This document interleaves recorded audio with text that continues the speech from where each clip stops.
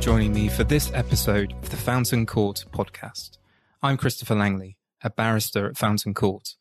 On this episode, we discuss the background and evolution of the Quincecare duty, which is a duty on a bank to refrain from executing a customer's order where the bank is put on inquiry, in the sense that the bank has reasonable grounds for believing that the order is an attempt to defraud the customer.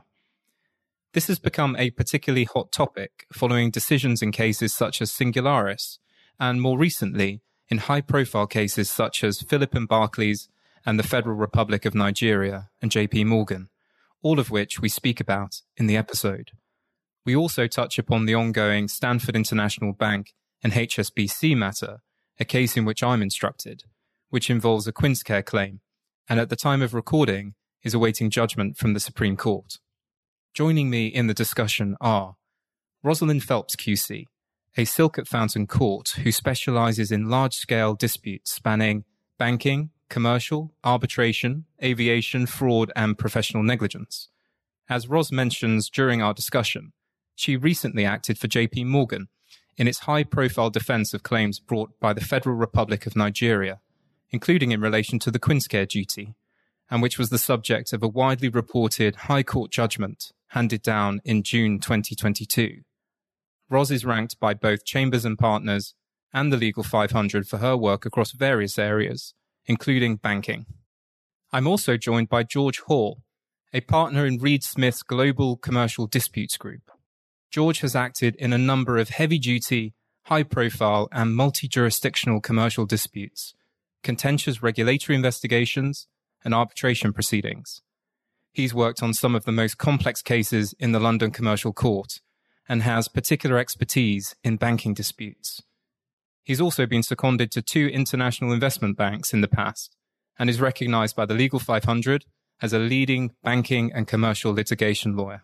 In this episode, we discuss the origins of the Quincecare duty, where it is today, following various attempts to expand its scope, and we are either brave enough or perhaps foolish enough to give our thoughts on where we might go from here.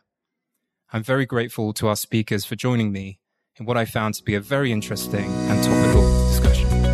I hope you enjoy the episode.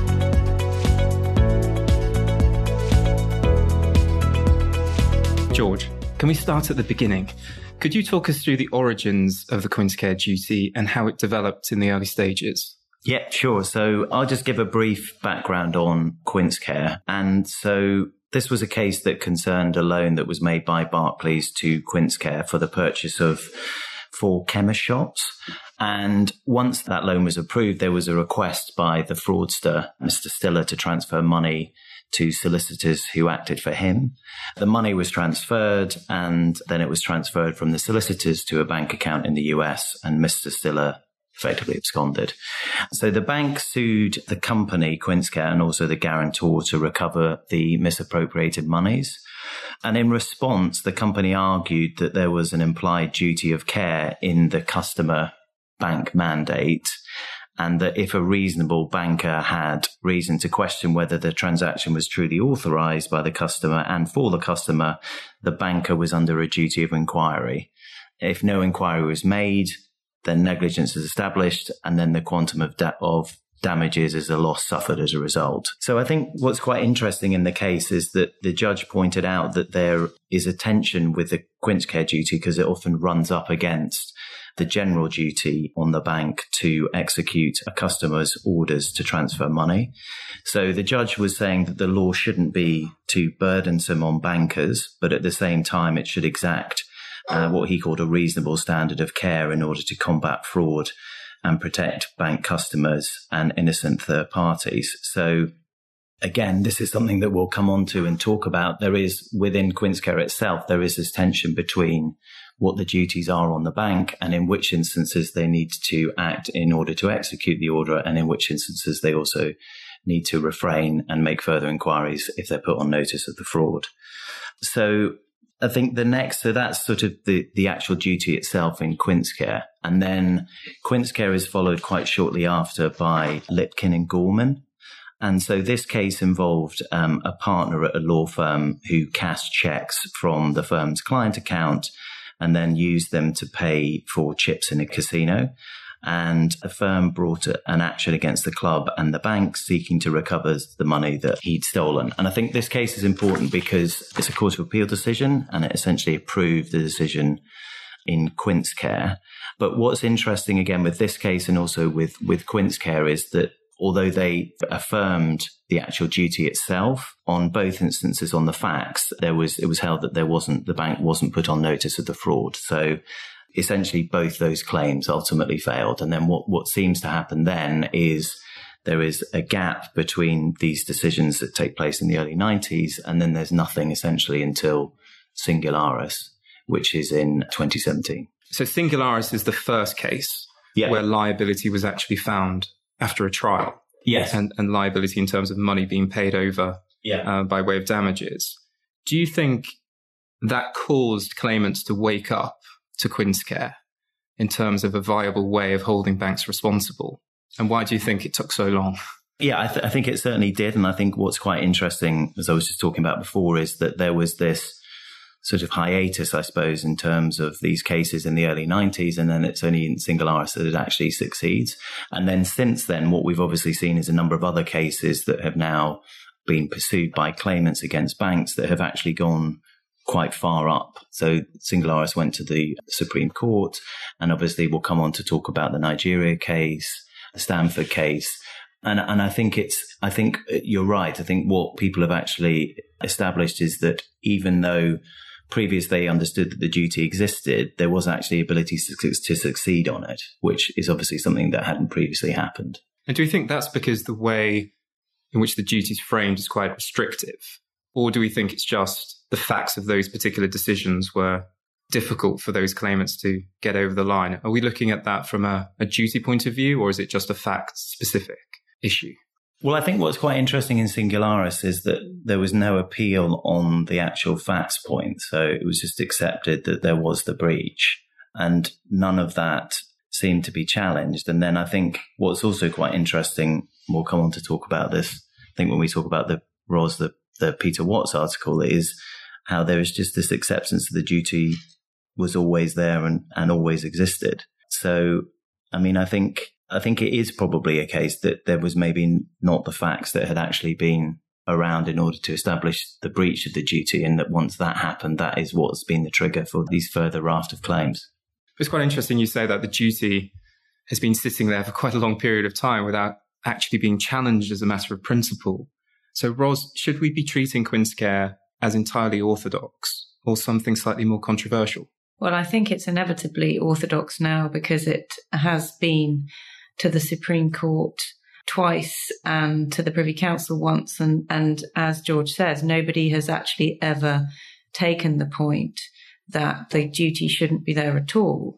So I think that ship has sailed, although it's not without its controversy, because there is a fairly well-known article or series of articles by Professor Peter Watts, who's a law tenant here at Fountain Court, in which he has seriously challenged the rationality and the existence of the duty. And his firm view is that it is completely misconceived as a matter of law and represents really a wrong turning by the law. And in the Nigeria case that I'll come on to talk about in a moment, the judge in that case was aware of that article and mentions it in her judgment. But as she says, it's not uncontroversial, but the existence of the duty is well established. And that's obviously what she follows in that case. So I think the ship has sailed to challenge the existence of the duty, but it is a difficult one because, as George says, the tension between the primary duty on the bank to obey its customer and this conflicting duty to disobey its customer in circumstances where it suspects that there's a fraud. So we'll just have to continue to grapple with that. That's probably a good time to talk actually about the more recent attempts to extend the scope of the duty, as we understand it, from the traditional case of a rogue director misappropriating the funds of the company. I have in mind the Court of Appeal's decision in Philip and Barclays. George, can you talk us through the Philip case and why it's significant? Yeah, sure. So Philip and Barclays, so the facts of the case are pretty extraordinary. It seems to be that fraudsters approached an elderly couple, essentially claiming that they acted for the FCA and the NCA, and that they were investigating alleged fraud that was happening at the HSBC branch of the bank where the elderly couple had an account. And so what happened was that the fraudsters managed to convince the couple to transfer money to what they said was a safe account in Barclays.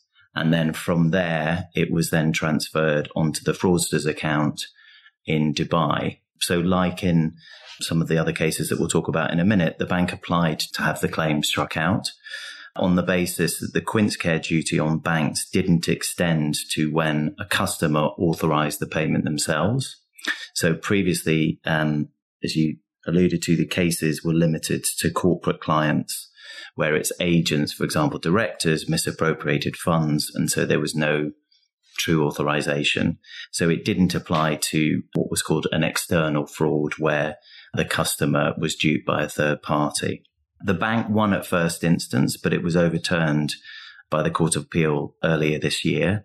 And it was decided that duty did extend to customers who were themselves the victims of the fraud. So I think we understand that that Court of Appeal decision is being appealed to the Supreme Court. But I mean, assuming that that decision is upheld, it will then go back to the High Court to be decided because it was just a strikeout point. And I think the suggestion from that is that there's obviously going to be issues as to whether, even though the duty could apply in this instance, whether it does actually apply on the facts. Because I think some of the facts, as I said, in this case are pretty extraordinary. And that's quite significant, isn't it? Because these APP frauds, as we understand them, are becoming more and more prevalent. Yeah. So do we think this is a real issue potentially for the wider banking industry? Yeah, I think it certainly is, in the sense that it's something that I think will certainly be pleaded a lot more regularly by claimants in these types of claims. I mean, I think there may also be another way whereby customers can actually get that relief, and that we'll come on to talk about that later on in relation to some changes to primary legislation. But I think, yes, certainly in terms of the actual cases that we'll see, I think that was, assuming it's not overturned by the Supreme Court, it's something that's going to be pleaded a lot more regularly going forward. And banks won't be able to strike it out, whereas previously they could, on this point of principle that the Quincecare doesn't apply to external fraud where the customer is being duped by a third party rather than by their own agent, as in all other previous Quincecare cases. So that route has gone for banks. I think George is right, it will get pleaded and at the moment can't be struck out. We had another strikeout case in the Stanford International Bank and HSBC matter. And perhaps because I acted in that, it's probably best for me to explain a little bit about what that case is all about. It's essentially a large-scale international fraud. It's a claim brought by an insolvent banking operation in Antigua, which in early 2009 was discovered to be a massive Ponzi scheme. The sole shareholder of Stanford International Bank, who we generally in the case called SIB or SIB, was Sir Alan Stanford, and he was the larger-than-life Texan billionaire, or at least purported billionaire, who made quite a stir in the media when he started to fund English cricket and landed his helicopter in the middle of Lord's cricket ground. There's actually a multi-part documentary about him on Sky called something like The Man Who Bought Cricket, which is worth a watch for anybody interested. And HSBC was one of the many banks around the world, actually, who provided correspondent banking services to SIB. And SIB alleges that HSBC was on notice of the fraud and should have frozen the accounts, such that millions of pounds would have remained available to SIB when it eventually entered into insolvent liquidation. So those funds could then be distributed amongst the creditors. And that was important in this case because, as you might expect with a large international Ponzi fraud, there was a massive shortfall in assets, in this case to the tune of some $5 billion. And there were two parts to the claim. The first part was the Quincecare claim. It was alleged that with all of the information available to HSBC across the entire history of its relationship with SIB, that there was enough, at least when taken together, to put HSBC on notice of a potential Ponzi scheme. The second limb was a dishonest assistance claim, and you'll see actually in Singularis and other cases of this nature, you find them coming as a pair actually. And in our case, in the SIB case, this was largely based on a novel concept of corporate recklessness. And that was essentially an allegation of dishonesty against a company in circumstances where no one single individual within that company was alleged to have been dishonest. And so, of course, all of that was denied by HSBC on the merits, but we haven't had a trial in the matter yet because we instead had a summary judgment strikeout application. And I should quickly say that a dishonest assistance claim was struck out by Mr. Justice Nugee, and that decision was upheld by the Court of Appeal. It's not the current topic, so I don't need to get into it too much, but essentially the Court of Appeal found that dishonesty requires there to be an individual within the company that had been dishonest, and the idea of corporate recklessness outside of that concept was rejected. And there was no appeal on that point to the Supreme Court. And Chris, just jumping in there, I think that the fact that these claims often come in these pairs of dishonest assistance and Quincecare, like in Singularis itself, explains why Quincecare is so popular, because it's much more difficult to establish dishonesty and recklessness on the part of the bank. And obviously that didn't get off the ground in your case, and it failed in Singularis. But on very similar facts, as Singularis itself shows, you can succeed on negligence and lose on dishonest assistance. So hence why it is perhaps becoming more popular. Well, quite. And in Singularis, of course, the judge found there were glaring signs of fraud. That was part of the findings of fact which established the Quincecare claim. But still no dishonesty. Exactly, even in that situation. And I think as we develop, actually in the Stanford case itself, you're getting these large-scale international frauds, which are not based on the individual customer coming into a bank, speaking to a bank manager whom they know very well. We're getting huge amounts of transactions across the board, internationally based, with SWIFT transactions, electronic payments, where the bank is being alleged to have failed to monitor thousands of transactions effectively. And so you are getting, I think, further away from a traditional dishonesty analysis there. And it's probably one of the reasons why in the SIB case, they tried to have this wider concept of corporate recklessness, because you couldn't find a single person who had responsibility and knowledge for a finding of dishonesty. And so just turning back to the Quincecare claim, what we had was actually an unusual set of facts in Stanford, because unlike the traditional case of a misappropriation by a rogue director, where he or she is taking funds from the company straight into his or her own pockets or to an entity to whom they're connected, the unusual feature was around 98% of all of the payments in our case went to genuine third-party creditors. So SIB was an international banking organization who had its own customers. They had contractual rights to receive payments when they redeemed their investments, and they redeemed them and they were paid. And the Privy Council found, following an attempt by the liquidators from Antigua to unwind those transactions, that they were good and they discharged those obligations. So we had a no loss argument to say there was no net loss, because for every pound paid out, it discharged a pound of liabilities, no balance sheet loss, no consequential loss was pleaded. And that was the end of the matter from the Quincecare point of view. And that's the issue which the Court of Appeal found in HSBC's favour and is subject to the appeal before the Supreme Court. Putting to one side summary judgment and strikeout applications, we've actually had a recent judgment after a full trial. And Ros, that's your case in the Federal Republic of Nigeria and JP Morgan Chase. Can you talk us through what that case was about and what was decided? Yeah, so again, it's another case on the facts which moves away from that traditional Quincecare scenario of the director coming in to cash a check, and involves a very large payment made by the defendant bank on behalf of its customer, who was the federal government of Nigeria, which had opened an account specifically for the purpose of facilitating a very large payment under a settlement agreement that it had reached in relation to a disputed oil field. Now, there was corruption alleged in relation to this oil field, which went back to 1998 and which was actually well known and had led to a lot of litigation with various parties. And the position of the government in 2011, when the payment was made, was that it wanted to settle all of that litigation and make a payment in order to draw a line under the disputes.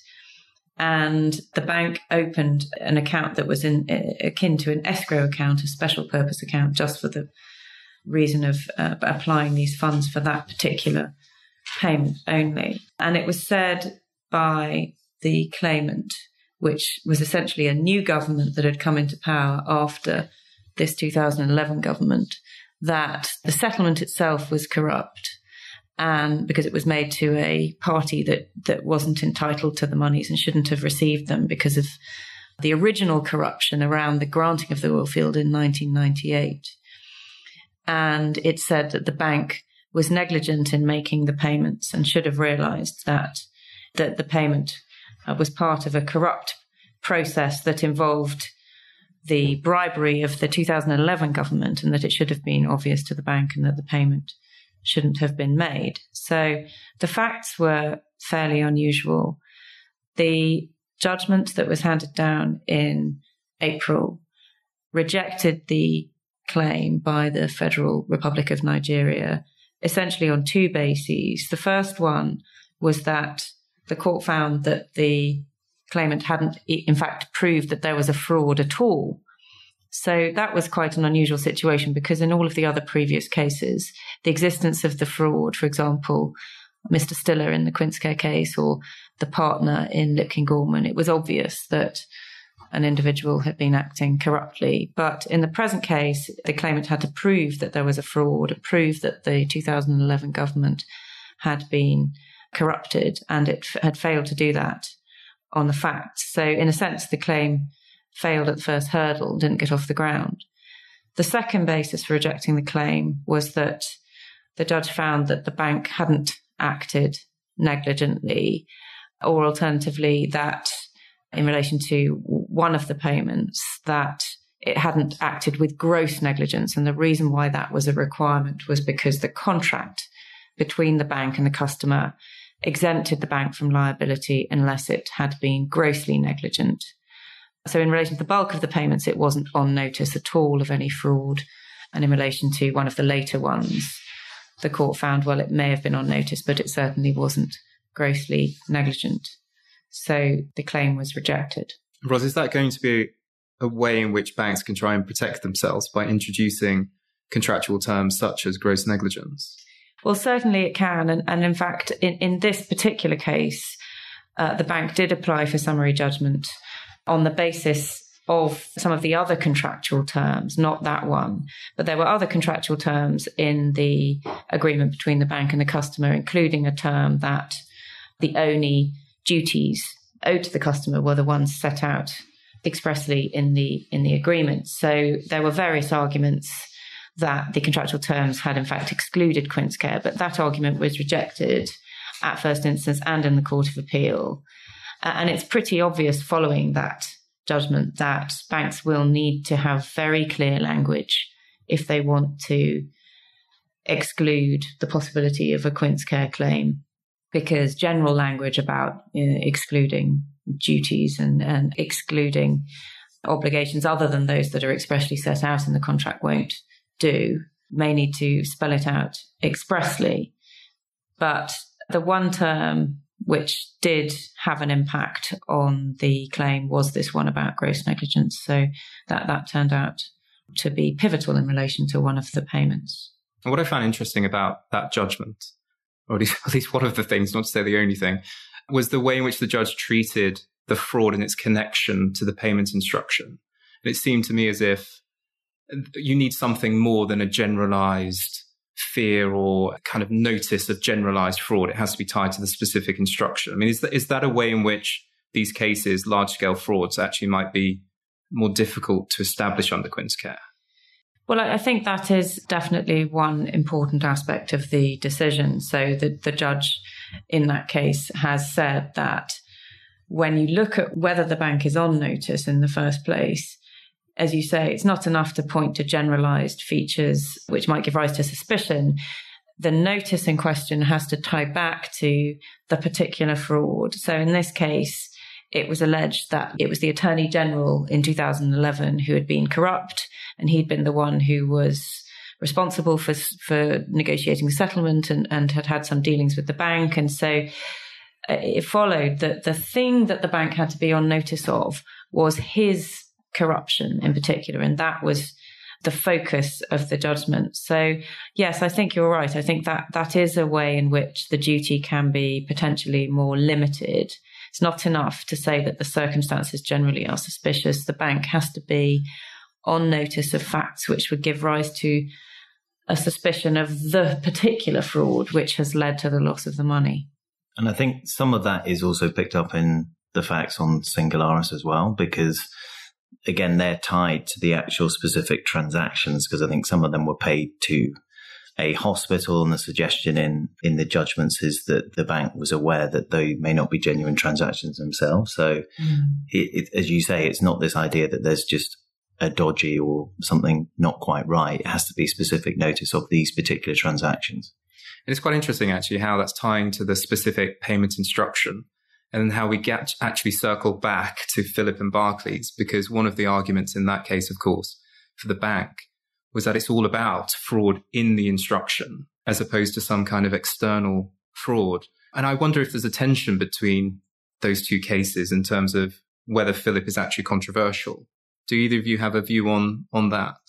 I mean, I think I suppose it probably is, in the sense that we would say it could be a departure from what the previous cases have said. And there may be an argument that in the actual Court of Appeal decision itself, it's not entirely clear the basis on which they're making that decision. I suppose, as we sort of talked about, it's also being appealed. And there is also the question that it's just on a particular strikeout point. So the actual decision in terms of how it applies to the facts will obviously go back to the Court of Appeal. But I personally think it is a controversial case, but I don't know whether you have any differing views. I think it'll be interesting to see what happens on the appeal. And if it does go back to trial, then I think it will raise a whole host of issues about what Quincecare really is, because actually that case, I think there are quite a few allegations about the bank's systems and controls, whereas traditionally Quincecare has been about notice and been about what does the bank know, and does that mean the bank should have stopped the payment? And that doesn't really work in the Philip case. So the claim is put more in terms of you should have had better fraud prevention software. You should have had better systems and controls for spotting that Mrs. Philip was being defrauded. And I think that sort of development is going to become quite important for claimants, because as we move away from the paradigm Quincecare situation of the fraudster going into the bank with the cheque that he's paying to himself instead of on behalf of his company, and more towards these international frauds, which are going, potentially payments that are going through automatically, the focus, I think, from claimants is definitely going to become much more on what could the bank have done to prevent those automatic payments happening. Because they seem to be relying on AML, anti-money laundering, KYC processes, to say, well, had you done those properly, in terms of what the reasonable standard is across the banking industry, you as a bank would have been aware of X, Y, and Z. And if we work on that premise, that would have been enough to trigger the Quincecare duty. I mean, do we think that's a viable route in terms of expanding Quincecare? I mean, is that principled, or is there a distinction between AML and the Quincecare investigation? I mean, I also think it's tied up with some of the issues that come out of Quincecare as well. I mean, they're obviously talking about a reasonable banker. So again, I don't know whether that's one way in which claimants are sort of trying to introduce this idea of systems, processes. How would a reasonable banker have actually dealt with these transactions? Which, as you say, I don't know whether purely that is what Quincecare was actually dealing with, when it's about if they're actually on notice of the particular fraud, how would then the reasonable banker have acted? So, I mean, yes, I mean, I think it will be interesting to see, how it's dealt with if it does go to the Supreme Court. But then, as Ros says, when it actually goes back to the first instance judge, is how that will play out on the facts. Because I think we'll come on to talk about this, but one of the potential defences is contributory negligence. So in Philip and Barclays, there's a significant causation argument there, because it seems to be that the individuals were incredibly duped by the fraudsters. So what seems to have happened is the police actually came round and suggested that they may be victims of a fraud. And apparently the fraudsters tipped them off that this may happen. And then a phone call was made to the couple that appeared to come from the NCA, which then confirmed that the other fraudster was a genuine person who was acting for the FCA. And then there's also suggestions that the couple lied to the bank about their previous dealings with the fraudsters. So when those issues obviously come back to be heard at the trial, it's obviously going to be a key point for the bank and the bank's defence as to whether, if they had made further checks, if they had done further work, would that actually have made any difference? And what's also quite interesting is that was an issue that actually came up in Quincecare itself. I think the judge said that he didn't think that any of the further inquiries that the bank would have made would have averted the loss.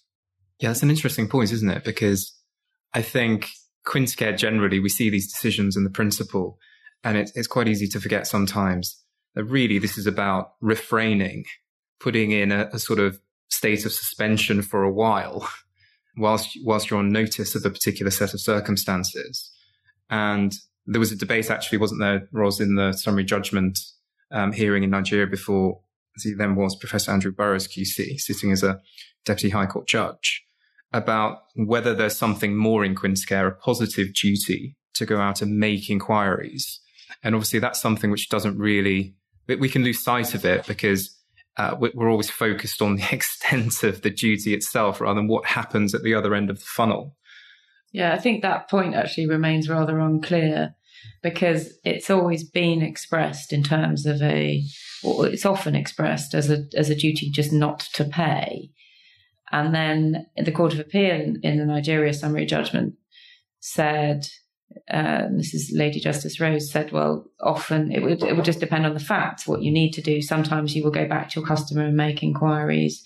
Sometimes there may not be somebody at the customer to whom those inquiries can be made. And so I think that is still very much an area of uncertainty as regards Quincecare. Like what okay, so you must not make the payment, but what should you do then? And how do you get yourself off notice, if that's the right expression?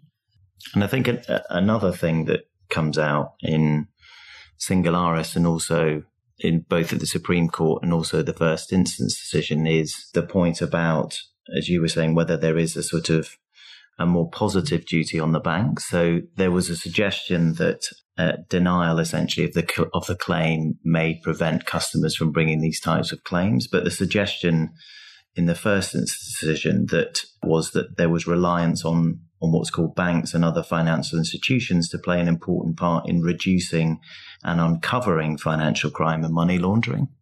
And that was, I think that was Mrs. Justice Rose at the first instance, and then that's commented on, I think, with approval by Baroness Hale in the Supreme Court. But again, within that, the suggestion of uncovering financial crime and money laundering is that getting towards this positive duty to actually take steps beyond just being put on notice, to actually say, well, I'm not actually on notice of the fraud, but something maybe doesn't seem right. Do I need to make further investigations to see whether there is a fraud? I think that those quotations are often slightly taken out of context, because really when you look at the context in which the court was talking about the duty to uncover financial crime and so on, I think that was in rather specific context of the points that were raised in Singularis about attribution and so on. And she was really saying, well, there's no point in having a duty to prevent these payments being made in suspicious circumstances if you can then just get around it by saying, oh, well, there's circularity because the claimant should be treated as in the same position as the fraudster. Then you completely undermine the whole point of the duty. I think that's all it means. But taken out of context and standing in isolation, they do look like quite generalist statements about the duties on banks. I agree. And I think they'll definitely continue to be quoted in the future for sure. So thinking practically, what can banks be doing to better protect themselves going forward against Quincecare type claims? Well, I think the obvious area is the one that I've touched on already, which is contractual terms. And it is clear from the Court of Appeal and first instance judgment in the Nigeria case that it is possible to exclude this duty altogether, but it will take clear words to do it. And so banks would need to think about that. Obviously, there might be implications in trying to put in too extreme an exclusion, and you might end up in difficulty under ACTA or that type of thing. So it might be that banks want to have this gross negligence limitation, which was obviously effective for the bank in the Nigeria case.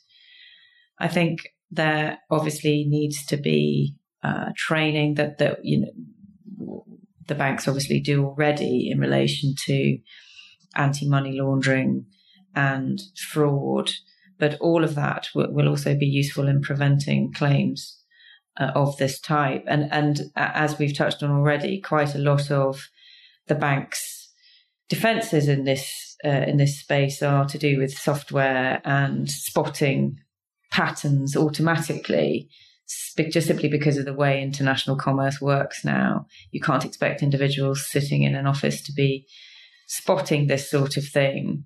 So, as we've said, it may be that that's the way the claims end up developing more in terms of looking at what the bank's systems and controls are. So that's an obvious area for the banks to be thinking of, which they all are anyway, obviously. It's interesting because that is, I think, a direction of travel right now with some of these claims.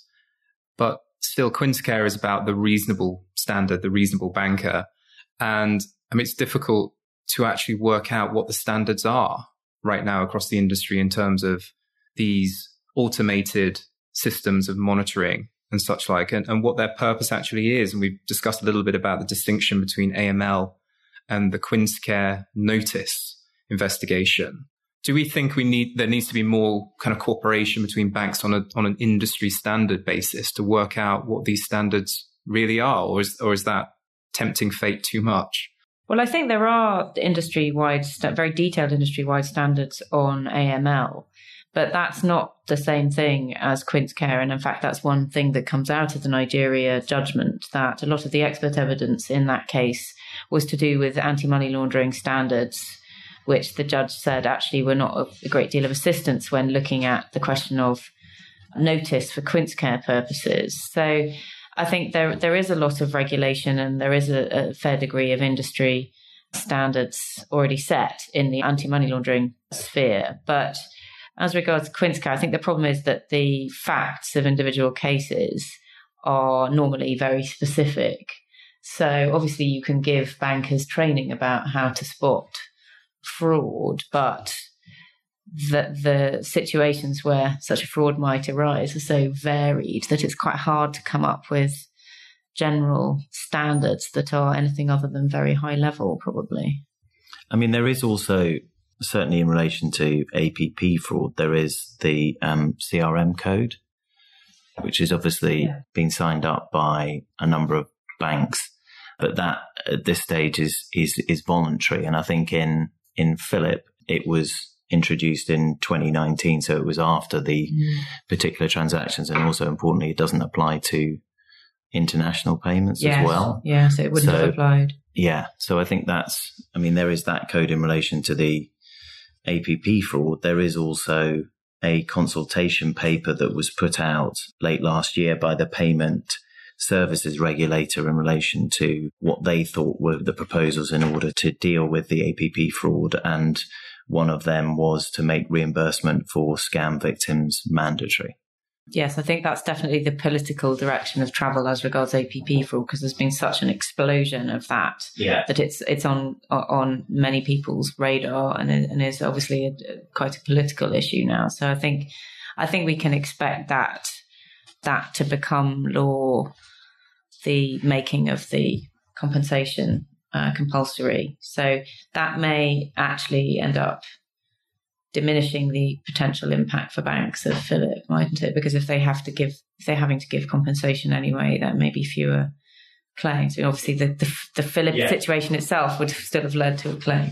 Yeah, I mean, I think also one of the other issues at the moment is, I think under the code there is an ability for the banks not to pay if the customer acted unreasonably. Yeah. And I think the suggestion seems to be that around 50% of those claims aren't actually being paid. So I think that is potentially one of the reasons why there is this push on the consumer side. And then also, as you say, on the government side, in order to actually introduce some legislation to try and what they would perceive to be to remedy that. Yes.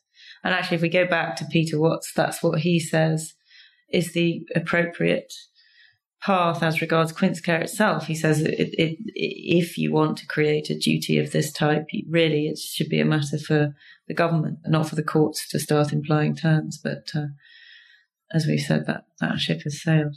Think about ships being sailing. Where do we go from here? What do we think are going to be the sort of hot topics in the direction of travel over the next couple of years? Well, I think there are several cases that still have some way to run. Obviously, you're still waiting for the judgment in Stamford. There are other cases making their way through the courts now still and up to the higher courts. So I think we're going to see the boundaries of the Quincecare duty continue to be tested over the next few years. And as I say, we may get some action from central government on APP fraud. But I think that this story still has some way to run. Yeah, I think that's right. And I think it comes back to what we were talking about at the beginning about Quincecare, is that there is that tension within the duty itself.